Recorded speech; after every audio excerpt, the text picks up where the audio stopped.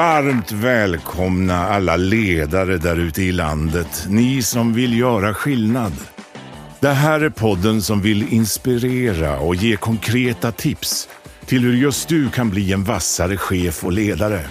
Av och med föreläsaren med över 150 föredrag per år, författaren till boken Drömarbetsgivaren, rådgivaren och numera även poddaren Svante Randlert.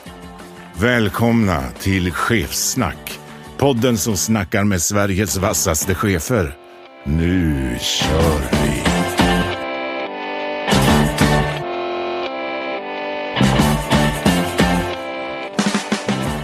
Varmt välkomna tillbaka till podden Chefssnack. Idag, jag har varit glad hela dagen för jag har sett fram emot intervjun jättemycket. Mitt emot mig har jag rikspolischefen Anders Thornberg. Varmt välkommen. Tack så mycket. Du, dagens tema är så många läsare hör av sig till mig att de är i någon sorts förändring och att de tycker det är svårt. Många tycker att man är ganska hierarkisk dessutom. Ja. Det kan ju inte vara en bättre gäst än du att prata om både förändring från den här hierarkiska till någonting nytt. Så dagens tema är egentligen lärdomar kring förändring men också förändra en myndighet. Ja. Vad får du för känsla när du hör det temat? Nej, men förändring, absolut. Man måste förändra sig varje dag. Man måste förtjäna att vara den arbetsgivaren som de bästa vill jobba hos. Och man måste förändra sig och vi måste förändra så vi blir en modern polismyndighet. Men vi har faktiskt lite hierarki kvar också, men det kan jag återkomma till. Men det är bara vid speciella tillfällen. Men absolut förändring. Ja, men det där ska vi prata mycket mer om. Jag brukar alltid ha en kort inledning vem som är mitt emot mig ifall någon inte kan all historia. Ja. Jag tar det kort. Anders då, lite utbildningsmässigt fändrik på I16 i Halmstad, polisexamen Polishögskolan 1981 och ett antal olika chefsutbildningar då som polis. Började som patrullerande polis samt gatulangningsgruppen där 81-82 vart spanare, handläggare, utredare, vart kommunikationsdirektör på SEPO 2004, operativ chef på SEPO, biträdande SEPO-chef 2011 och då SEPO-chef 2012 och sen 2018 helt enkelt högste rikspolischef. Verkligen den långa fina skolan. 39 år som polis, 40 år nästa år och jag började med det finaste. Jag patrullerade i Gamla stan och på Södermalm. Du, vad får man som 40-årig tjänst inom polisen? Man får ju när man har 30 år så fick man, då tog jag ju medaljen naturligtvis. Ja. Så att, det finns något tillfälle ibland när man kan ha den på sig. Så att. Jag tyckte det var fint att ha sagt i en tidigare intervju att hade du fått gjort om livet igen så hade du gjort samma resa. Absolut. Och det beror på en enda sak, det är uppdraget. Ja. Och jag tror att det är viktigt för alla för att man har säkert olika bevekelsegrunder vilket uppdrag som är finast. Men jag tycker att uppdraget att tjäna allmänheten, se till att det är tryggt och säkert, man skyddar demokratin. Det är det finaste uppdraget man kan ha. Tidigare gäst i den här säsongen, man ska absolut inte jämföra roller, Anders Borg då, som var finansminister, han sa exakt samma sak. Han var till och med kallades lite som ofrivillig finansminister, men det var ju i Sverige tjänst han utsåg att han var det. Du, jag brukar alltid börja lite lätt med några ord, en mening, sen är jag tyst, du fortsätter och avslutar meningen så kort och koncist. För att komma igång helt enkelt. Ska vi köra, Anders? Ja, vi testar. Du, Anders är bäst som chef när jag har lite press på mig. Jag är sämst som chef när jag... Det går för långsamt. Det var tvärtom det. Jag har som roligast som chef när jag... När det går bra med uppdraget. När vi ser till att förebygga brott och när vi ser till att människor blir trygga och när vi ser till att de som begår brott blir lagförda. Jag blir förbannad som chef när... När man inte gör sitt bästa. När man inte är engagerad i jobbet. Jag blir stressad som chef när... Ja, det kan ju vara situationer men jag tycker om när det är hårt tryck så att jag kan bli stressad när det går för långsamt. Vad mitt bästa tips för att bli bättre på återhämtning är? Att göra någonting helt annat och det är jag väldigt duktig på så att även om jag jobbar väldigt hårt i det här uppdraget och i mitt förra uppdrag så ser jag till att jag gör helt andra saker. Jag håller på med konst, jag håller på med segling och musik mycket på fritiden, något helt annat. Mitt bästa tips för att bli bättre på reflektion är? Att man skapar sig tid. Jag har nu vet de flesta vad det betyder men det står EA i min almanacka ibland bokning. Det betyder egna angelägenheter eller eget arbete och då reflekterar jag och förbereder mig för olika punkter. Min allra största ledarskapsförebild är? Det är svårt.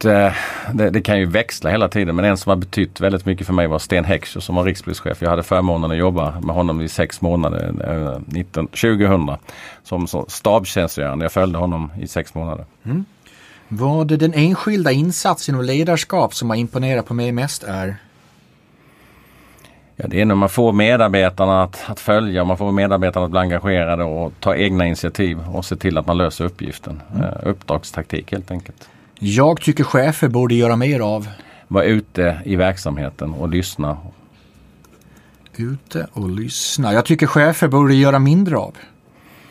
Så lite byråkrati som möjligt, men är man samtidigt chef för en förvaltningsmyndighet och Sveriges största myndighet så måste man syssla med sådana saker också. Men det gäller att fokusera på kärnuppdraget. Jag, Anders, tappar min motivation när...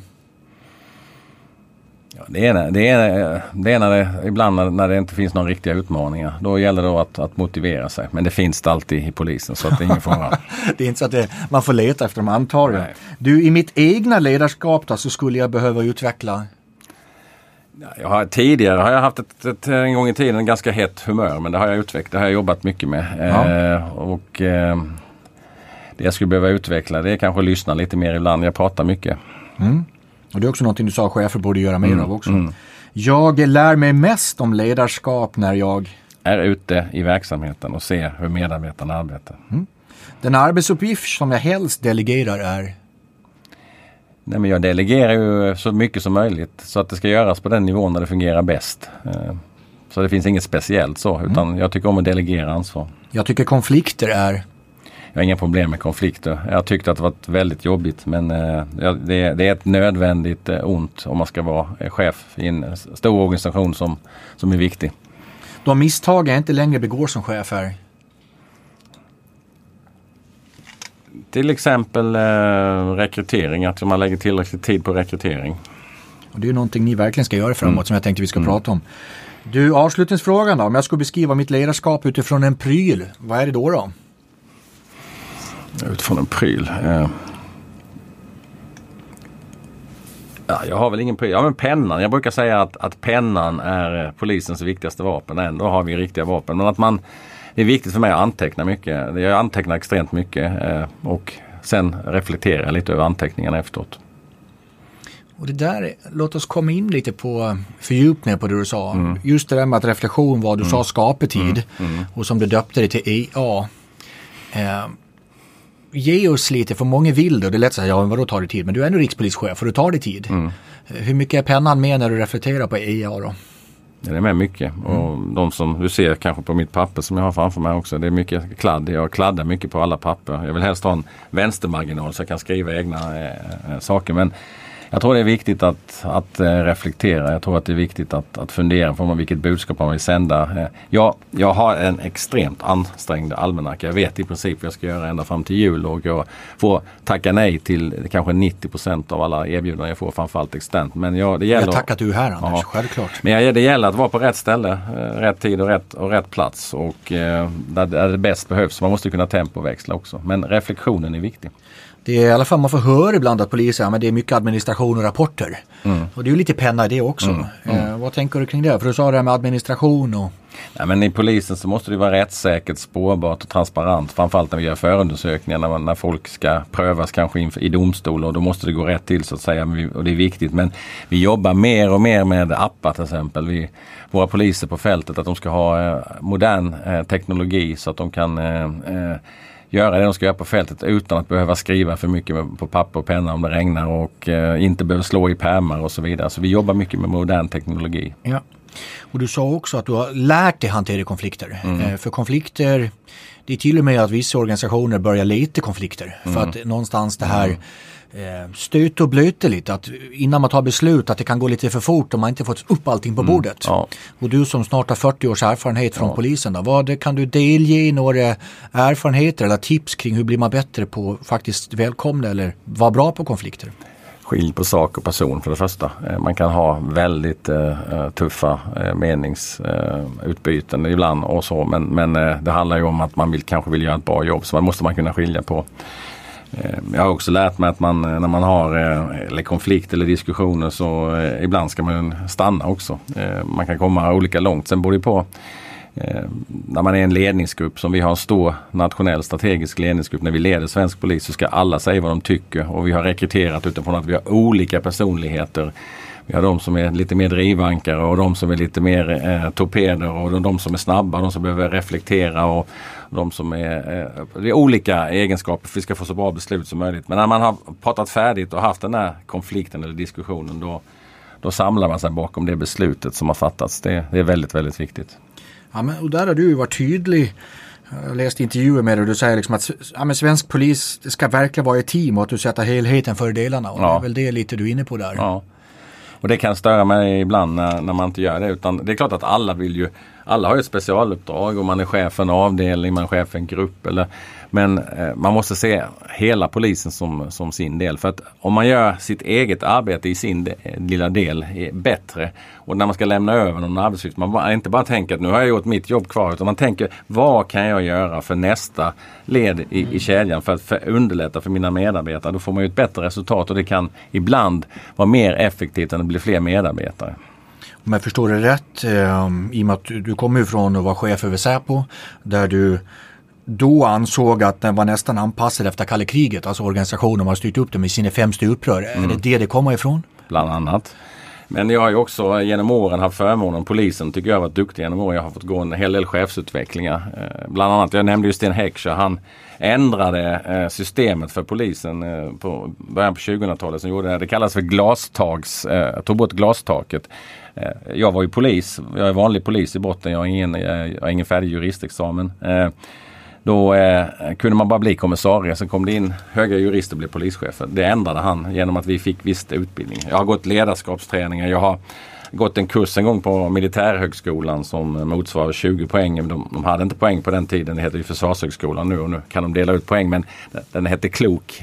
Kurs för ledare i krigsförband, och där fick vi gå med några från polisen. Där fick vi prova alla olika ledarskapsteorier. Vi fick lära oss saker. Kursen började med att kursledningen kom in, slängde kurslitteraturen på golvet och gav alla pengarna. Så sa, nu har ni ett halvt år på att genomföra kursen. Varsågoda, sätt igång. Sen sa de inget mer. Och då satt vi 24 stycken. Och det blev ju ledare som steg fram och det blev konflikter och allting. Men alla genomförde kursen på ett fantastiskt sätt och vi lärde oss väldigt mycket om människor, att leda, att ta konflikter och så här. Det var väldigt spännande. Så när du började som patrullerande polis där 81, då såg du inte framför mig att här sitter jag 39 år senare som rikspolischef? Det var helt omöjligt. Det var en total utopi. Jag hade väl hoppats att jag skulle bli kommissarie, för det tyckte man ju var fint. Så. Ja. Du är en tidigare gäst i den här säsongen, Günther Mårder. Där pratar vi mycket, för han hade en dröm att bli en professionell korist. Vi har pratat mycket om musik. Jag vet ju att du har ett stort musikintresse. Däremot har jag inte pratat det här med segling. Jag brukar försöka göra paralleller till ledarskap. Ja. Vi pratar då att hur egentligen en ensemble och en dirigent är precis som ledarskap. Vad gör vi för liknelser eller metaforer kring segling, tycker du, i din roll som rikspolischef? Dels är det ju att man måste planera innan man ska ut. För man måste kolla vädret, man måste kolla var man ska gå någonstans, man måste kolla natthamn. Jag seglar mycket i Stockholms skärgård och det är ju bra för det mesta, men det kan ju hända saker också. Och man måste vara beredd på omfall om det inträffar något. Så det är alltid lite spännande. Man går inte ut på okända, djupa vatten, men det händer alltid någonting när man är ute. Och sen så måste man ju hantera båten så effektivt som möjligt. Om man tycker det är kul. Man kan ju slösegla också och bara sitta i båten. Men ibland tycker jag det är kul att trimma båten så att den går maximalt hela tiden. Och då får man använda alla sinnen. Man får använda sin teoretiska kunskap. Man får använda sin praktiska kunskap. Och lära sig av tidigare misstag. Och sen så ska man navigera. Man ska inte gå på grund. Det är otroligt mycket grund i Stockholms skärgård. Det är lite enklare nu. När jag började segla på 80-talet så hade man ju inga GPS och sånt där, utan då var det ju en 50 000 del. Jag brukar säga att det var mycket enklare att segla då, för det såg inte så läskigt ut. Det var inte så mycket grund och sånt överallt, men det var ju naturligtvis svårare då. Och sen har man ju med sig en besättning. Och man kan ju ha det ganska trevligt, men om det händer någonting så måste ju ofta någon ta befälet och se till att man klarar ut situationen. Då måste alla jobba som ett team. Så att jag har varit med om Jag kan väl säga så här, fast jag har varit polis i 39 år så jag har nog aldrig upplevt så härliga känslor som när jag seglar på sjön, frihet och allt sånt där. Men jag har också aldrig varit så rädd någon gång som jag varit på sjön när det har slagit ner 17 blixtar runt omkring och man väntar på att det ska hända någonting i båten. Men det hade inte gjort då, så att det är fantastiskt att segla. Och naturupplevelsen såklart. Och det är väl, jag sitter och lyssnar lite på det. Dels vågor, man kan ha medsjö och motsjö. Det vet väl du allt om att driva en poliskår. Ja. Men det är min reflektion apropå segling är att för jag själv gillar att vara ute på havet. Nästa gång du seglar förbi Reserö så hör av det så står bryggan. Jag seglat till Almedalen några gånger faktiskt till Gotland och senaste gången så seglade jag med en kollega som han var generaldirektör för Energimyndigheten och då var jag på Säpo och då frågade han mig om han fick twittra. Då skrev han: mycket gott myndighetssamarbete. En klimatneutral, säker överresa till Almedalen. Det var ju verkligen bra.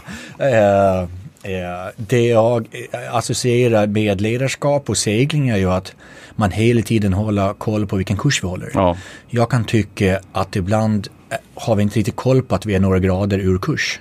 Och är vi inte på det där, över tid så går det för långt och vi missar målet. Och litar man på autopiloten så kan det vara några kurser också så att autopiloten, så man måste kontrollera då också att det fungerar. Man litar på autopiloten men man måste kontrollera den ibland också. Du, jag tror på delaktighet. Jag tror på dialog. Därför har jag släppt in ett antal frågor från andra människor. Bland annat lyssnare, men också andra gäster. Ja.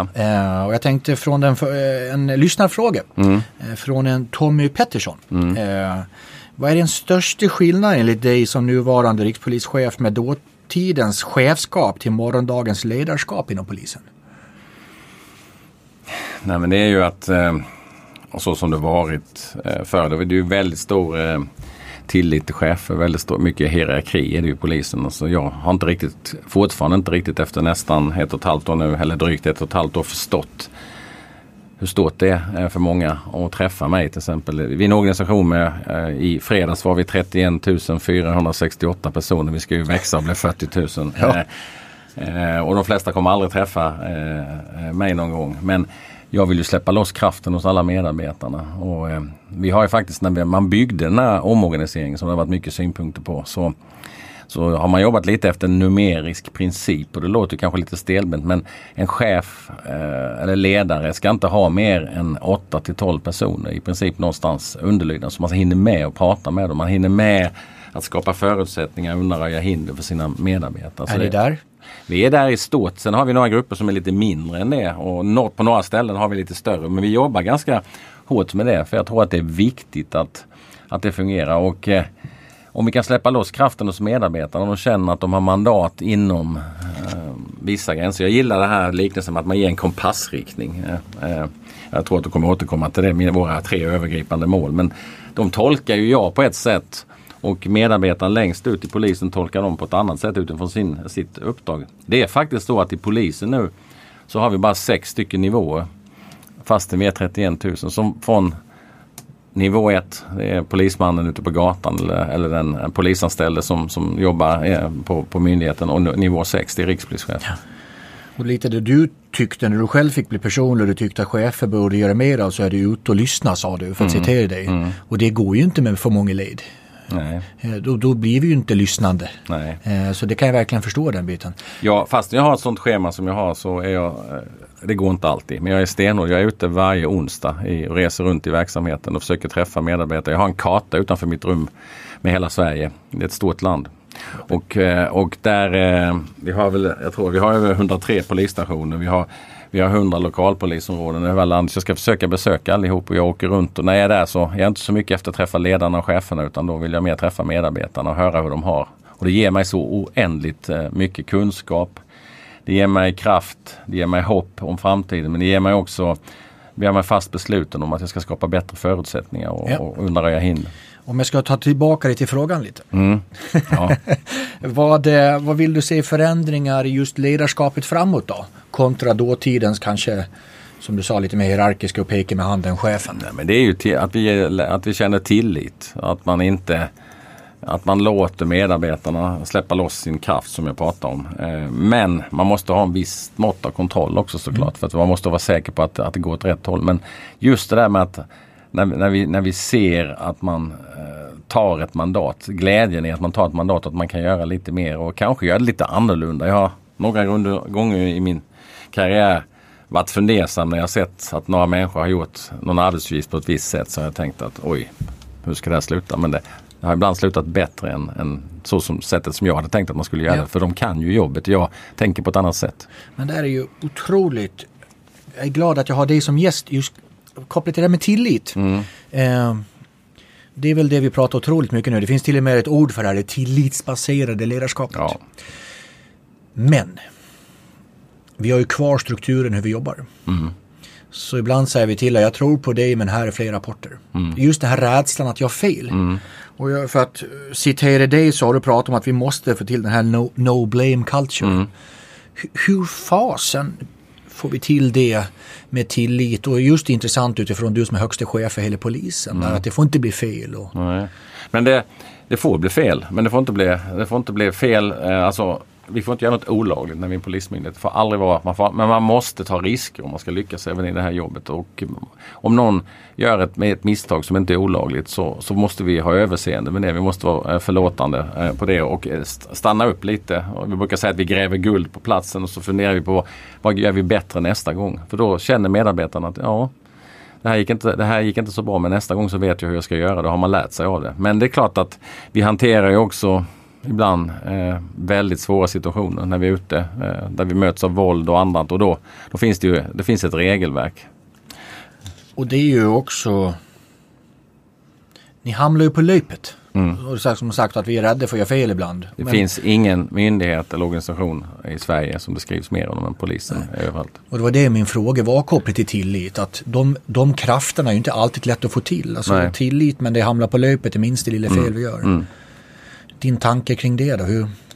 Ja, men det är ju att man måste jobba. Det finns ju två mynt. Det finns ett ledarskap, men det finns också ett medarbetarskap. Och medarbetarna är lika viktiga. Och de är de viktigaste vi har i organisationen. Vi måste se dem, vi måste släppa loss medarbetarna. Men de behöver en ledare att diskutera med ibland och bryta idéer och få en viss återkoppling. Och jag tror det är viktigt också. Och det har jag försökt uppmana organisationen. Vi får aldrig se till att vi inte har så mycket tid så vi inte kan prata med medarbetarna. Så jag lägger själv in regelbundet när jag har inte bara utvecklingssamtal enligt by the book och lönesamtal, utan jag försöker, det är svårt, men jag försöker ha med jämna mellanrum mina närmsta. Jag är också direkt chef. Fast jag är högst, jag har en ledningsgrupp. Jag sätter lön på dem, jag rekryterar och jag har utvecklingssamtal med dem också. Jag försöker ge dem min feedback och så får de mer feedback på mig. Var det kopplat till tillit som du sa? Ett ord många försöker få till, det är ju det här självbestämmande. Alltså när vi är ute på fält, att man kan ta beslut. En spaning apropå din dialekt, Halmstad då. En förebild, vi har en gemensam förebild. Jag vet att du spelade handboll som ung. Och att du hade Bengan Johansson som ledare. Det var jag spelade inte handboll, men jag hade han som gymnastiklärare i högstadiet. Var det så det var? Och jag har ju bara sett han då som ledare i handbollslandslaget. Fantastiskt. Och apropå självbestämmande och tillit du sa, så har jag en liten spaning hur jäkla före sin tid han var. Kommer du ihåg när vi var som bäst där, när det var timeout? Och hur mycket skit han fick för länge sedan, hur att han inte står och coachade laget utan lät spelarna som faktiskt var på plan göra det. Och titta vad 2019, vad försöker vi få till? Coachen tar ett steg tillbaka, självbestämmande. Han var ju så in i helsike tidigt på det. Reflektion? Ja, men då var han väldigt noggrann och han var krävande. Jag har ju fortfarande ringande i öronen när han skrek åt när man inte gjorde allting på gymnastik på sådana karaktäristiska Halmstad-dialekter. Men han var en tidig ledare och han spårade människor att göra. Och han hade ju spelsystem som han la upp. Det var ju egentligen inte han som la upp dem. Han lät ju spelarna själva hitta på olika kombinationer. Och när de upptäckte att det fungerade så gav det resultat i vinster. Och i dagens, ursäkta uttrycket, micromanagement, när vi lägger fingrarna, hur han redan då, ni löser det här tillsammans. Jag tycker det är snyggt. Och det kanske vi kan ta lite lärdom av. Jag bara en reflektion också som absolut, jag tänker på för polisen. Jag har ju en dialog med min uppdragsgivare och när de frågar mig min minister och min statssekreterare, vad kan vi göra för dig? Då säger jag, ge oss färre regeringsuppdrag. För vi får ofta, när det blir lite händer saker, jag kan förstå det, när det händer saker så blir det ofta lite nervöst och då vill man ha en speciell återrapportering och så vill man ha kontroll och sådär. Och det brukar jag tänka på i min organisation också. Jag vill ju ha så få rapporter som möjligt. Jag får ju ett regleringsbrev där det står vad jag ska åstadkomma. Och jag tänker att jag och min organisation, vi är nog bäst på att veta hur vi ska hantera det för att nå det resultatet. Men då måste vi följa upp och så. Om jag tänker så mot min uppdragsgivare så måste jag tänka så mot min organisation också. Så inte för mycket skriftliga regler och sånt. Och det får mig att komma in på en tidigare gäst. Vi gör så att man liksom en stafettpinne, man får ställa frågor till. Du har fått en fråga från Günther Mårder som är vd på Företagarna. Och han säger så här, han medger att det är en jobbig fråga. Så han var lite taskig. Jag kan ge igen någon gång kanske. Nej, men han säger så här då. Politiker efter politiker vill ge polisen mer resurser. Han vill höra din analys över vad som egentligen är problemet. Alltså går det att lösa med bara mer pengar eller kan man lösa det inom ramen av befintlig budget? Det är klart att många saker löser vi inom befintlig budget. Sen 2 år tillbaks så har vi faktiskt inte blivit fler. Vi har börjat bli fler nu de senaste månaderna bara. För att det tar 2,5 år att utbilda en polis. Men vi ska ju få växa på ett sätt som är helt unikt. Vi har fått ett helt nytt fönster. Men vi har förbättrat resultatet ordentligt de senaste 2 åren. Så det handlar mycket om en inställning. Det är inte alltid kvantitet utan det är ofta kvalitet. Och det är en mental inställning. Och det jobbar jag också mycket med att det säger jag hela tiden till mina chefer. Vi har mycket diskussioner om det också. Det är att fundera på vad du kan göra med det du har i första hand. Och så ska vi se till att när det kommer mer resurser, då ska vi fundera. Då är det ett angeläget problem att fundera på hur vi ska fördela de resurserna. Men polisen är från början fel resurssatt i den organisationen. Vi har haft samma antal medarbetare i nästan 10-20 år. Och befolkningen har växt över 10,3 miljoner. Vi har haft skjutningar, terroristattentat, internationella brottsnätverk. Så vi behöver mer resurser, men det är inte det som är avgörande. Vi behöver renodla verksamheten, vi behöver samarbeta bättre internt och externt också. Om jag har förstått det rätt så ska vi alltså ha, i jämförelse med omvärlden i Europa så har vi den lägsta polistätheten per 10 000 invånare, stämmer det? Bland de lägsta. Bland de 5 lägsta tror jag. Men det kanske inte alltid kommer fram. Nej, det har jag försökt säga, men det är inte alltid man skriver det. Men så är det. Men vi kommer ju växa nu. Alla politiska partier över alla partigränser har ju sagt det. Så nu väntar och vi gör vårt bästa för att rekrytera och än så länge ligger vi enligt plan. Ja. Du, innan vi går på rekrytering och blir fler människor. Jag låter ju också mina gäster ställa frågor till varandra, precis som du fick från Günther. Du får ställa vilken fråga du vill till Caroline Farberger, vd på ICA Försäkringar. Hur tänker du när det gäller din ledningsgrupp, när det gäller olika kompetenser, olika bakgrunder, manligt, kvinnligt, ung, gammal och så vidare? Och hur hanterar du det för att nå det bästa resultatet? Du, den frågan vet jag att hon gärna vill prata om, så den ställer jag till Caroline. I snitt byter en person jobb 10-15 gånger under sin karriär. Det är också en siffra som spås öka hela tiden. I den här snabba förändringstakten är det viktigare än någonsin att hålla örat mot marken och ständigt utmana och uppdatera dina kunskaper för att vara fortsatt konkurrenskraftig imorgon. Poddens partner IOM Business School, de vill uppmana dig och dina medarbetare att inte se lärandet som en enstaka insats utan att göra lärandet till en naturlig del av vardagen. Därför erbjuder IOM en mängd olika korta kurser inom marknadsföring, försäljning och management. De ger dig rätt verktyg för att snabbt bli vassare i din roll bara på några dagar. Vad behöver du då vässa i din yrkesroll just nu och imorgon? Jag tycker att du ska gå in på iom.se och läs mer om deras utbud. Tack IOM. Vet du vad dina medarbetare egentligen tycker om ditt ledarskap? Brilliant, de kan ge dig svaret. Det är företaget som med hjälp av medarbetare och kundundersökningar, coachning och utbildning ger dig konkreta och agerbara insikter om hur du blir en bättre chef. Jag tycker du nu ska gå in på brilliantfuture.se och läs mer. Tack, Brilliant! Vi har varit inne och snudde på ämnet hittills rekrytering. Om jag har förstått siffran rätt, ungefär 30 000 ska bli 40 000. Räknar vi med lite naturliga avgångar så någonstans tummen pekfinger 22 000 medarbetare ska rekryteras. Någonting som gör mig väldigt glad i och med att jag har skrivit en bok som heter Drömarbetsgivaren. Att ni nu har en 5-årsplan. Och det kändes wow nästan. För jag såg de här 3 ringarna som du ska förklara mer. Självklart var det ju att ni ska ju fånga brottslingar och ni ska jobba mer lokalt. Men 3:e bollen var attraktiv arbetsgivare. Ja.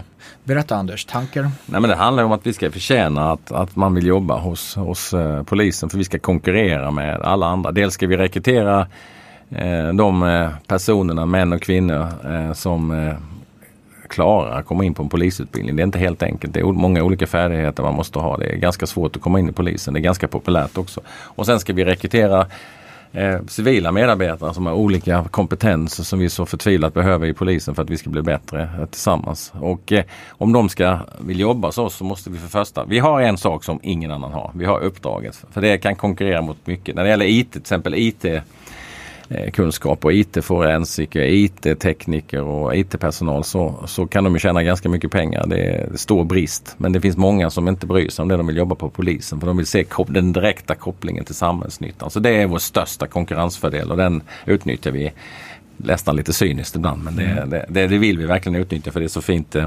uppdrag. Men sen handlar det om att vi måste behålla dem vi har. Vi har haft ett stort tapp innan men vi har faktiskt börjat hämta hem. 1 av 4 poliser som har slutat har kommit tillbaka och 1 av 5 civila. Vi jobbar med kampanjer och tar tillbaka folk.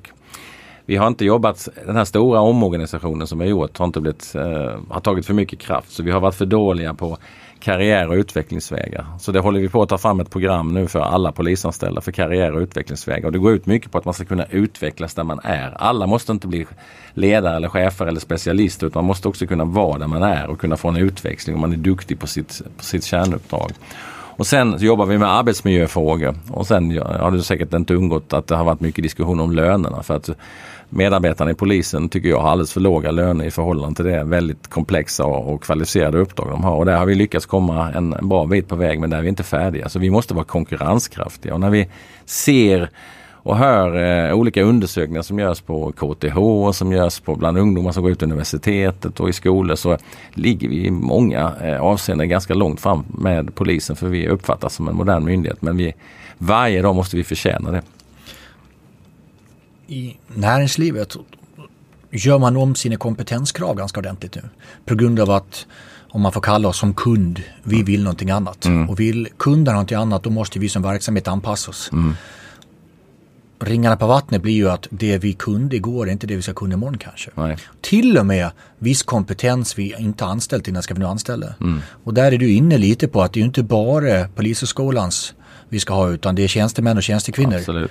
Hur är fördelningen? Vi ska landa, idag är vi ungefär 20 000 poliser och 10-11 000 civila och vi ska landa på ungefär 26 000 poliser och 14 000 civila. Ungefär så ser fördelningen ut. Man kan säga att vi kanske är någonstans 70-30, 60-40 någonstans där. Så det är en polisorganisation men vi behöver ju alla andra kompetenser också. Men det är nog i förflyttning. Det är en förflyttning. Hur gör man på traditionell syn på med de där inte poliser?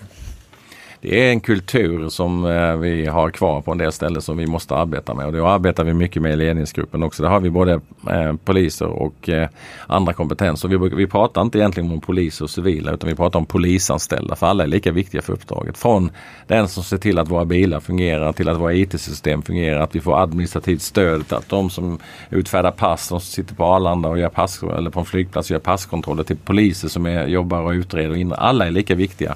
IT-kompetenser, jurister, ekonomer och man kan bli förvånad över vilken kompetens vi har i polisen. Vad är din syn då, Anders, rikspolischef, om jag säger 2 ord, attraktiv arbetsgivare? Ja men det är ju att man har ett spännande arbete där man kan utvecklas. Man måste få utvecklingsmöjligheter och det handlar ju om, då kommer vi tillbaka till tillit, att man känner att man inte bara blir tillsagd vad man ska göra utan att man kan utvecklas. Ingen i detta land har väl undgått artiklar från din företrädare och när ni ska göra omorganisationen och myndigheten. Ta oss igenom det här.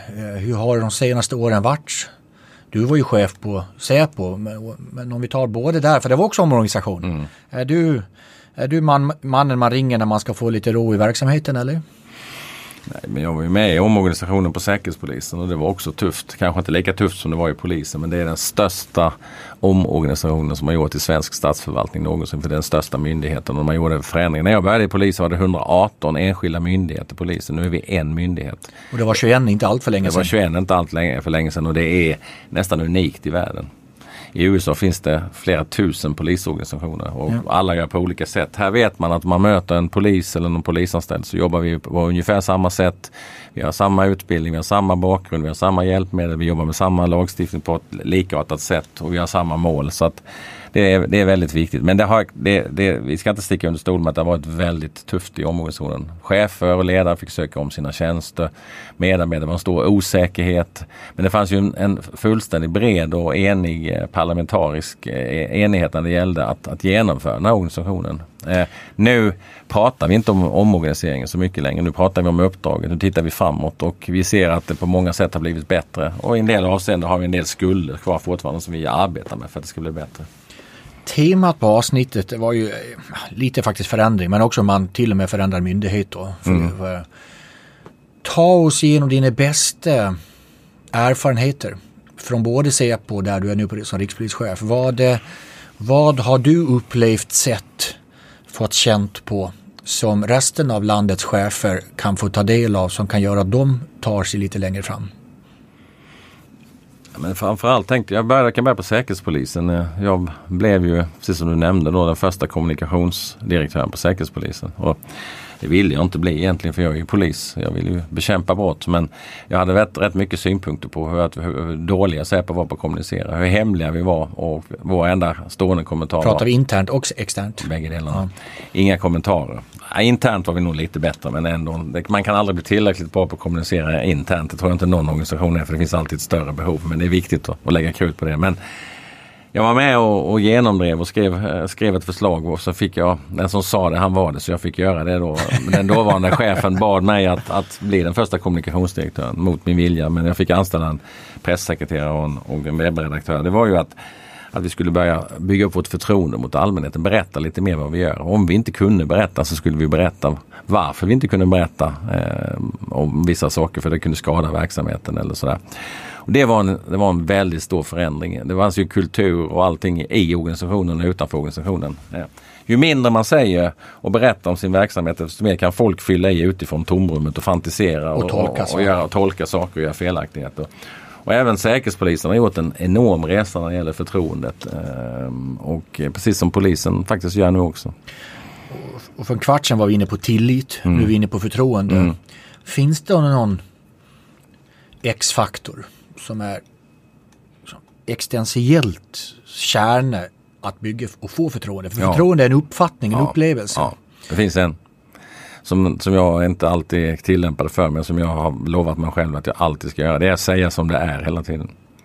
Det är otroligt viktigt. Om jag ska vara en trovärdig ledare i polisen, jag säger som det är. Och det jag säger är inte alltid bekvämt för alla organisationer. Och det jag säger är inte alltid bekvämt för uppdragsgivare och så vidare. Men om jag ska vara trovärdig och vi ska kunna få förtroende av människor, så måste man kunna medge att man inte är så bra på allting. Man måste kunna medge att det finns förbättringspotential. Man måste kunna berätta när man gör någonting bra också, för det är också himla viktigt. Och har man ett problem, vilket vi har idag med väldigt avancerad grov brottslighet i Sverige, så måste alla hjälpas åt. Och det är också en sån sak. Om man berättar hur det är så blir fler intresserade. Jag tycker att vi i polisen har fått en betydligt större förståelse för vår svåra situation av andra myndigheter, av andra organisationer, av medmänniskor och andra, för att när vi beskriver hur det ser ut med våldet bland ungdomar och annat, då händer det saker i socialtjänst, i kommuner, i skolor. Vi jobbar ihop med kommunerna nu som vi inte gjorde innan. Vi säger som det är och tillsammans analyserar vi innehållet, så tar vi fram åtgärdsplaner som vi gör tillsammans för att förhindra att fler ungdomar kommer in i brottsligheten. Och det kommer vara helt avgörande. Säg som det är. Tänk att vi ska behöva ha en podd 2019 med tipset Säg som det är. Det är inte komplexare än så. Jag kommer ihåg en gång i början på 80-talet, så tror jag, Hans Werthén, jag kommer ihåg honom. Han sa, jag läste någonstans att han sa så här, att om du inte vet vad du ska säga så säg sanningen, sa han. Det tyckte jag var bra, men jag tror det är väldigt viktigt att säga som det är. Så att, varför är vi så jävla dåliga på det här då? Nu säger jag inte polisen, utan kan du göra någon? Jag tror att det är obehagligt ibland. Man vill kanske ibland försköna sin verksamhet lite. Man är rädd att det ska uppfattas som att man är inåt, att man skadar sina medarbetare, att man säger att det inte är så bra allting, eller till uppdragsgivaren att man inte löser uppdraget lite. Men jag har märkt att varje gång när man beskriver hur det är och hur bra eller hur dåliga vi är, så får man större respekt i förlängningen. Och man hjälper ju sin uppdragsgivare också om man säger som det är, för då behöver man ju vidta åtgärder. Men om man säger att det är fint väder idag när det ösregnar, så är det ju ingen som tror på en. Jag har ju en övertygelse på formen tydlighet är trygghet. Och motsatsen att otydlighet är otrygghet. Och lite som, om jag får tolka det du sa med tolkning. Ja, men är det otydligt, då har man rätt att tolka. Och helt plötsligt blir det otryggt. Och ett svenskt samhälle som är otryggt, det föder en massa andra som blir ringa på vattnet. Men sen är det också att man är, förutom att man säger som det, så måste man vara närvarande i situationen också hela tiden. Och dyka upp på rätt plats vid rätt tid. Om man är ute, och ibland så får man bryta sitt schema eller göra. Om jag hör att det händer något speciellt på något ställe, så kanske man måste åka dit ibland. Eller slå en signal, skicka ett kort. Ibland skriver jag små kort till medarbetarna. Gammeldags, skicka med posten hem till dem när de har gjort någonting bra. Men jag ringer upp också medarbetare långt ner i organisationen när jag har sett något bra. Jag glömmer det ibland, men när jag gör det så märker jag att det uppskattas. Och att man har förstått. Jag har ju varit längst ner. Jag har varit mellanchef, vilket kanske var nästan det svåraste. Och nu är jag hög strategisk chef. Jag vet hur viktigt det är att bli sedd. Att man ser alla medarbetarna i organisationen. Och det får mig att komma in på ett citat. Ett citat, jag tar det sen. Det är en utmärkt person, Anders. Han har gedigen erfarenhet både i den öppna och i den slutna polisverksamheten. Han har varit allt från ordningspolis, trafikpolis till Säpo-chef. Han har bred polisiär erfarenhet. Det är en klok och sympatisk person. Det är bara att gratulera svenska folket. Ett fint citat. Ja, det blir jag glad. Det finns de som säger andra saker också kanske. Vill du veta vem citatet kommer ifrån? Ja, det kan jag gärna. Leif GW Persson. Wow. Har sagt det om det. Jag har faktiskt inte hört det. Nej, varsågod. Jag har träffat honom några gånger och vi har diskuterat mycket olika frågor. Det är bara att gratulera svenska folket. Sen har GW, han är lite frispråkig som vi kan säga då lite här och där, va? Han har, apropå hur viktigt chefer är, för lyssnare till den här podden är ju chefer och ledare. En följdfråga på det innan jag ställer den riktiga frågan. 40 000 ska ni vara. Hur många är ledare på det då? Ja, det är väl ungefär 10%. Alltså, det är där vi ligger. Vi har pratat om den numeriska principen, 8-12 stycken. Så det innebär att det är ju många nya chefer och ledare vi ska rekrytera. Och sen får man inte glömma en sak. När vi då är 2024, när vi har lyckats, för det tänker vi göra, och blir 40 000, så kommer över hälften av de som arbetar i polisorganisationen inte ha varit med om omorganisationen. Och då, det är historia. Vi ska titta framåt. Och då får jag in mig lite på just det här med chefer. För det är då citatet från Leif GW Persson att han har i alla fall sagt en gång i tiden att de enda som karriärklättrar inom polisen, det är de dåliga cheferna. Hur gör vi med det då? Det är ju en gammal syn självklart då, va? Ja. Men hur löser vi det här? Lite som att du sa, men förr i tiden kommer man aldrig bli rikspolischef i den rollen. Hur löser vi så att de rätta människorna blir rätt ledare? Det är ju en uppgift som vi chefer och ledare har. Jag pratar med min ledningsgrupp, jag håller på med det just nu. Jag kan ibland bli lite orolig för tillväxten på den höga strategiska nivån. Och då diskuterar vi hur jobbar vi med de frågorna, vilken utbildningsskuld och hur har vi gjort för att identifiera dem. Jag har ställt som krav till alla i min ledningsgrupp att de ska identifiera både män och kvinnor i organisationer som de tänker har den största potentialen. Så jag har fått en gång en sån lista. Nu ska jag få en ny sån uppdaterad lista, så ska jag fundera på hur man ska hantera den. Men vi har ju, framförallt har vi det direkta chefsprogrammet där gruppcheferna, de som är längst ut i linjen, som är nivå 2, de som leder de här 8-12 stycken längst ut eller på en polisstation eller utredningsenhet eller vad det kan vara för någonting, IT. Jag är på alla de programmen och pratar i 2 timmar när de görs 2 gånger om året. Det sitter ett antal personer och försöker förmedla min idé på ledarskapen. Men vi som är chefer och ledare, vi måste se till att försörja systemet så att det finns andra som kan ta vid när vi går vidare eller slutar någon gång. Det gör mig otroligt stolt. Dina 850 chefer i Stockholm. ska jag få äran att föreläsa nu i höst. Ja. Och prata just lite tips hur vi då blir en drömarbetsgivare. Så jag blir otroligt stolt i hjärtat. Jag fick läsa en historia om din far som gjorde att jag tyckte det var så jävla bra. Gången när det kom in en som skulle sälja margarin. Kan du berätta den storyn? Ja, min far hade ett konditori och han var väldigt stolt sockerbagare som det hette då, och det gick ganska bra. Det blev årets konditori en gång som årets kock och var på 90-talet, och när då kom det in någon sån här försäljare resande i kostymer och luktade rakvatten. Så var det en som gick rätt igenom hela bageriet utan att hälsa längt in till min far och sa: "Tjena Ingvar, nu ska vi få köpa riktiga grejer." Då sa, kom jag ihåg, då stod jag och jobbade, det var 15-16 år, jag jobbade lite extra, så sa han till den här konsulenten som kom: du kan gå ut dit igen, och så antingen så kommer du tillbaka så hälsar du på alla mina medarbetare här inne och bekräftar de som finns här, för det är de som är företag. Då gör du inte det, då kan du gå någon annanstans, så handlar jag någon annan. Så det tyckte jag var väldigt fint. Aktuellt än idag. Om jag ska göra någon så här försöker lite mellan raderna du har sagt sista halvtimmen, så tänkte jag också ställa lite följdfrågor på hur man lyckas. Det är 2 saker nu där vad man önskar, men det är inte alltid hur det uppfattas. Den första är ju skillnaden på höra och lyssna. Vad får du för tankar kring skillnad på höra och lyssna? För många upplever att chefen idag hör, men vi borde lyssna. Hur lyckas vi med det som polisen? Jag tänker på mig själv där, lite självkritiskt, att ibland så hör jag, men så lyssnar jag inte, för att ibland har jag bestämt mig ungefär vad jag ska göra, och så lyssnar jag och så tänker jag ja. Men då försöker jag jobba med det, för det är viktigt att försöka lyssna i olika sammanhang. Har du något tips, eller rättare sagt, har du något knep du har jobbat med? Det är det enda vi kan fokusera på. Nej, men det är ju att de som har gjort en utredning, ibland kommer chefer och presenterar, men de som har gjort utredningen, de får prata, att man kan lyssna på dem naturligtvis. Men sen har vi ett lite mer byråkratiskt sätt i polisen som en del inte gillar i polisen. Jag jobbar ibland med lite hierarki också. Det är ju när jag ska ta några viktiga större beslut om förändringar på regelverk och sånt. Då har man ju en remiss, en delning helt enkelt. Så det delas på alla avdelningar. Så alla avdelningar och regioner får tycka till. Och sen samlar vi in det, och så får de komma och föredra det för mig. Men då har man ju lyssnat på hela organisationen som dessutom har tvingats i skriftlig form uttrycka sig vad de vill. Och då kan det bli enklare att fatta beslut. Men jag tror ändå det du är ute efter, det är ju det där vardagliga mötet, att man kan ju höra vad man säger, för då har man bestämt sig i förväg ungefär vad den personen står för, vad man ska göra. Men om man lyssnar så kan man höra nya saker, lära sig nya saker. Ja.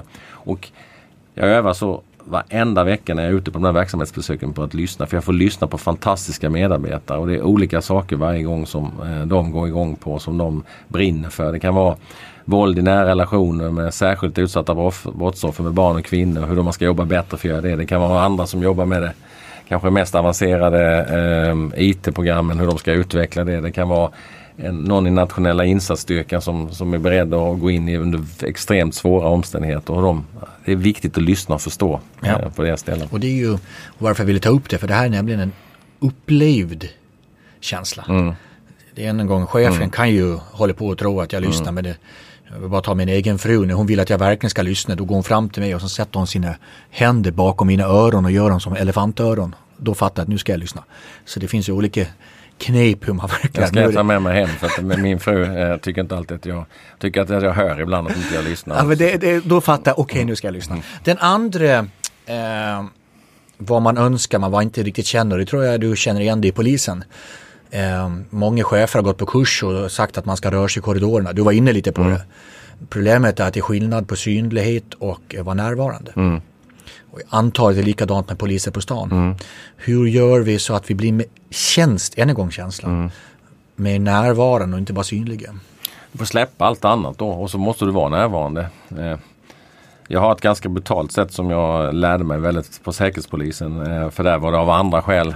Vi har ju inte mobiler eller något sånt med oss när vi hade möten, för det fanns ju risk att det kunde avlyssnas, och det har jag återinfört. Jag märkte direkt när jag kom till ledningsgruppen på polisen att man var väldigt koncentrerad på den där mobilen, och så fort det kom någon notis om något så skulle man kolla. Så att jag har förbjudit alla mobiler på alla möten, för vi ska lyssna på varandra och vara närvarande. Och när jag går på mina verksamhetsbesök så stänger jag av mobilen. Men det är klart, jag är ju chef för en organisation där jag måste också vara tillgänglig. Men då har jag ju medarbetare med som passar min telefon under tiden. Och så får man ju se det, får man ju bryta, gå ut och fixa det i så fall. Men jag tycker det är förfärligt nästan i dagens samhälle, samtidigt som med den moderna tekniken, vilken uppmärksamhet alla lägger på mobilen istället för att titta och bekräfta varandra. Men det är klart, man ska kunna göra bägge delarna. Ja, det är ju det här med se, lyssna, uppmärksamma kontra belöna. Mobilen ger oss belöningar. Men se, lyssna, uppmärksamma, den är inte självklar idag. Nej, det är svårt. Du, många ledare som lyssnar på de här avsnitten kan ju tycka ibland att det var en tuff dag på jobbet. Om man är högste Säpo-chef, terrorattacken 7 april, det kan man kalla på riktigt tuff dag på jobbet som ledare. Ta oss igenom reflektion och erfarenhetsmässigt. Om jag var på Säpo i 30 år. Om man ska gå omkring och vara nervös varenda dag för det skulle hända någonting, skulle man inte överleva.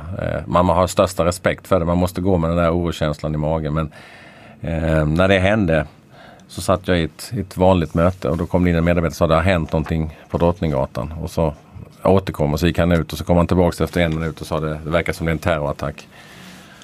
Då bröt vi mötet, så gick jag in på mitt rum, så gick jag 5 minuter gick jag bara runt på rummet, gick runt skrivbordet sakta och funderade på vad jag skulle göra. Och sen under tiden så startade medarbetarna. Vi hade ju, då går vi tillbaka till hierarkisk organisation.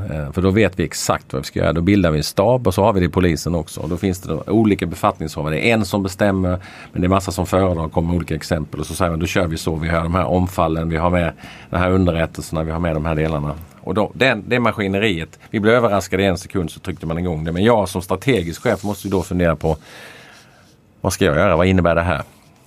Jo, det innebär att man måste kommunicera med allmänheten. Jag tog kontakt med dåvarande rikspolischefen Dan Eliasson. Jag åkte över till polisen. Vi framträdde tillsammans i media inför svenska folket och talade om att det hade skett ett terrorattentat. Vi hade med oss duktiga operativa chefer som fick berätta vad polisen gjorde operativt. Och vi var med på de 2 första presskonferenserna. Sen drog vi oss tillbaks och sen fortsatte vi med att jobba med att skapa uthållighet och informera uppdragsgivare och ta de delarna medan de operativa skötte det. Så att jag tror att man måste kunna växla tempo. Och det skiljer kanske polisen lite från andra företag och myndigheter, att det blir på liv och död och då måste man helt plötsligt växla från en tillitsbaserad organisation till en hierarkisk organisation just i den situationen. Även om man har tillit till medarbetarna i sina respektive funktioner. Men det är kanske någonting värt för andra organisationer att tänka på, att det finns 2 lägen. Crisis management, eller kan det ju lika gärna vara. Man måste ha 2 lägen och då måste man ha övat på de här sakerna och man måste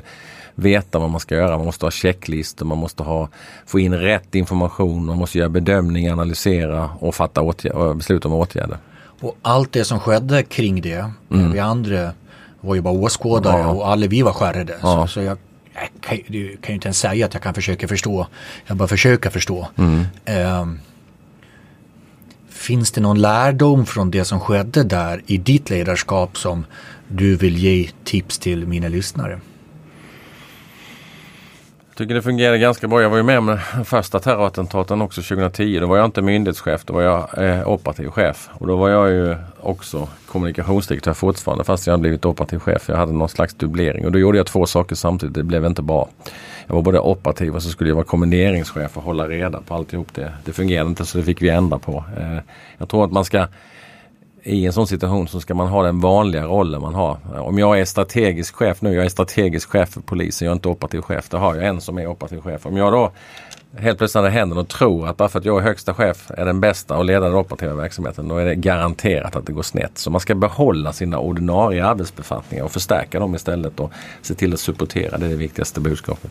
Du sa ett ord som jag tänkte du ska förklara mer, både för mig och för våra lyssnare. Just det här med förändring som är dagens tema. Du sa ordet omfallsplanering. Kan du berätta lite vad det är och kanske att vi kan lära oss någonting av det? Jag tror de flesta gör det, men de vet inte om att de gör det. Men så kan det vara. Jag lärde mig i försvaret. Du sa att jag var fänrik. Jag var faktiskt reservofficer. Jag höll på med det under mina första 20 år i polisen, så jobbade jag parallellt. Jag var med på kalla kriget och var med och jobbade i försvaret också. Och där fick jag lära mig tidigt att när man tror att man ska göra en viss uppgift så kommer det ju hända något som gör att det kommer inte fungera så som man har tänkt. För man möter en motståndare som gör någonting som gör att man måste tänka om. Så att man ska satsa på en idé. Så här gör vi. Men om det går snett så måste man tänka på att om det går snett då gör vi så här istället. Så att man tar fram en grundplan och så har man 2 eller 3 olika planer på att om det värsta händer, hur gör jag istället då för att gå vidare? För att inte bara bli stående där och vara helt handlingsförlamad. Utan du måste hela ttiden, okej, nu händer det som vi inte ville skulle hända. Då går vi till höger eller går vi till vänster. Det där är extremt viktigt tror jag för alla chefer och ledare. Att man tror ibland att man kan förutse exakt en situation. Man tror att man kan förutse hur ska ett samtal gå när man pratar med någon och man ger återkoppling eller någonting. Men så händer det någonting som man blir överraskad av. Och då får man inte bli överraskad utan då får man ha funderat så gott man kan innan. Hur hanterar jag den uppkomna situationen då? Det är omfallsplanering. Ja, speciellt kanske i tider där det sker och händer saker oftare. Och hela tiden. Ja. Då är det ännu viktigare.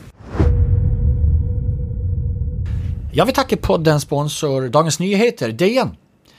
Jag tror både du och jag kan komma överens om att i dagens lite, vad ska man kalla det, alternative fact och kanske lite snabba och ytliga korta artiklar om det mesta, det är det som omger oss just nu ganska mycket. Motpolen till det här och det som jag gillar med just DN är ju att deras journalister, de verkligen ger oss rätt sammanhang och fördjupning på det helt enkelt du och jag bör veta lite mer om. Genom Chefsnack nu, den härliga podden som du nu lyssnar på, så har jag och DN gjort en deal som innebär att du kan få läsa DN digitalt de 5 första veckorna gratis, kostnadsfritt.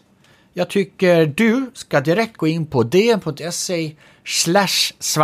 och ta del av erbjudandet direkt. Tack DN! Ni har en plan 2024. Jag gillar att du säger inte om vi lyckas utan när vi lyckas. Ja. Jag hörde faktiskt att du sa de orden. Stretcha lite som konsulter säger. Vi tar 6 år till.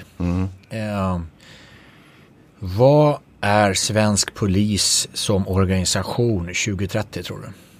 Jag tror att vi måste hela tiden vara en av de modernaste myndigheterna, en modern polismyndighet. Vi måste ha svenska folkets förtroende. Vi måste vara starka lokalt. Vi måste fokusera på vårt huvuduppdrag. Det är att förebygga brott i första hand. Det måste vi bli ännu bättre på än vad vi gör idag. För då kan vi förhindra dels mänskligt lidande men också brotten i en tidigt skede.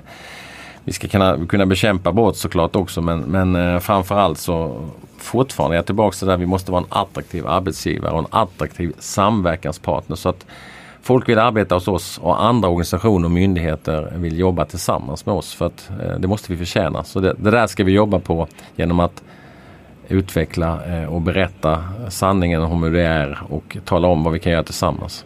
Och sen är det ju det. Ni har nu 3 så kallade fokusområden, som sagt, fånga bovarna och jobba lokalt och attraktivt. Men är vi inte attraktiva arbetsgivare och har rätt person på rätt plats, då kan vi varken jobba lokalt eller faktiskt fånga bovar. Så det är nästan någon grund i det där till och med. Men alltså det viktigaste jag märker när jag pratar med medarbetarna är när man pratar kärnverksamheten, då lyser det i ögonen. Och sen finns det saker man måste göra i en organisation också för att man ska överleva som en organisation och man har andra uppdrag och sånt. Men jag brukar ställa mig själv frågan och det har mina medarbetare hört mig säga 1000 gånger också. När vi har haft ett långt möte eller haft någon träff så brukar jag säga, har vi fångat några mer bovar idag, brukar jag fråga då. Och om svaret är nej då så kanske man ska fundera på om man sysslar med rätt saker. Och då menar jag ju att indirekt fånga bovar genom att bli ett mer effektiva, hitta ett bättre sätt att arbeta, få ett lättare sätt nå resultat i vårt viktiga uppdrag. För det blir ju konsekvensen. Och likadant att börsbolag pratar om att man ska dela ut värde till aktieägare någonting. Så eran konsekvens är att vi ska fånga rätt bovar. Så att vi flyttar fokus från organisation och vi försöker lite spåkulor då. Vad tror vi ledarskap 2030 är då? Du som började där på I16 och började som polis 1981. Om vi tittar fram någonstans, men låt säga 2030 då. Vad säger vi är ledarskap 2030? Jag tror det är svårt att säga exakt hur det kommer att se ut då. Men det utvecklas ju hela tiden, men ibland går det tillbaks. Det är ju som konst eller kultur också. Cirkeln sluts ju. Man går tillbaks, nu är det 60-talsmöbler och 70-talsmöbler som är modernt. Alltså det finns ju ett mode och trender och så vidare. Men den viktigaste delen kommer alltid vara Det är att se medarbetarna, vara närvarande och fokusera på huvuduppdraget, tror jag. Ja. Det var intressant att prata om det här med hur segling och ledarskap hängde upp, men du sa också att du gillade konst. Jag har ett citat av dig som jag tyckte var intressant, som jag tror vi kan göra en koppling till ledarskapet. Du sa det så här, men du skapar inte själv, men du trivs allra bäst när jag ser en konstnär skapa i en ateljé och känner doften och färgen och hör hur de tänker. Det du förklarar nu, är inte det exakt ledarskap? Jo, det har inte jag tänkt på innan, men det var min tolkning. Jag går tillbaka till min far igen. Han jobbade väldigt hårt i sitt företag och vi var 3 pojkar, och när det var för tufft för honom och han ville ha tid med oss också, då tog han en kaffekoj, så åkte vi hem till en konstnär, så satt vi och tittade när de målade och jag kände den där lukten. Och jag känner många konstnärer och jag besöker konstnärer i ateljéer och jag sitter ibland och pratar med dem när de målar. Så där, det är fantastiskt. För det du vill förklara nu är egentligen ta steget tillbaka, se när de andra gör jobbet, kontra stå mitt i det och bara lägga fingrarna i syltburken. Ja. Det var min analys av... Ja, den köper jag. Du... Kontenta. Vi har pratat nu en timme drygt. Jag, rikspolischef Anders Thornberg, hävdar att de 3 bästa tipsen till Sveriges chefer är... Ja, jag har sagt så mycket här nu, men det är ju att se medarbetarna, vara närvarande. Jag säger 4 saker. Det får man göra om man är rikspolischef. Fokusera på kärnverksamheten och nu tappar jag den 4:e bara för det, men... Helheten. Om alla vill att hela företaget ska... Om du vill att din chef ska lyckas, om du vill hela vägen, så kommer det lyckas. Du, den absolut sista frågan. Vi stämmer att du bottnar lite med rötter i jazzen, va? Den sista frågan är nämligen om du ska vara en låt. Rikspolischef Anders Thornberg. Vilken låt är du då? Medan du funderar på det så tackar jag er kära lyssnare. Ni är fantastiska och ni vet för det här laget hur mycket jag gillar er. Jag gillar också mina sponsorer, för utan er så är inte den här podden möjligt. Jag tackar då Brilliant Future, Dagens Nyheter och IOM Business School. Laget är det som skapar saker. Vårat lag är producent Brian van der Brink, redaktör Fredrik Emdin och researchen Sara Palmqvist och hela teamet vid studien på Hotel @6. På chefsnack.se så hittar du all information. På sociala medier med @chefsnack hittar du allting. Också extra material med Anders Thornberg. Jag tycker helt enkelt vi tar en låt, rundar av det här och hörs nästa vecka. Anders, vilken låt rundar vi av det? Ain't no mountain high enough med Marvin Gaye. Till de sköna tonerna, en låt jag gillar personligen också, man blir alltid glad av den. Tackar jag, för jag vet att du har ett späckat schema. Jag tackar för att du sa ja och att du kom och att du pratar så mycket klarspråk.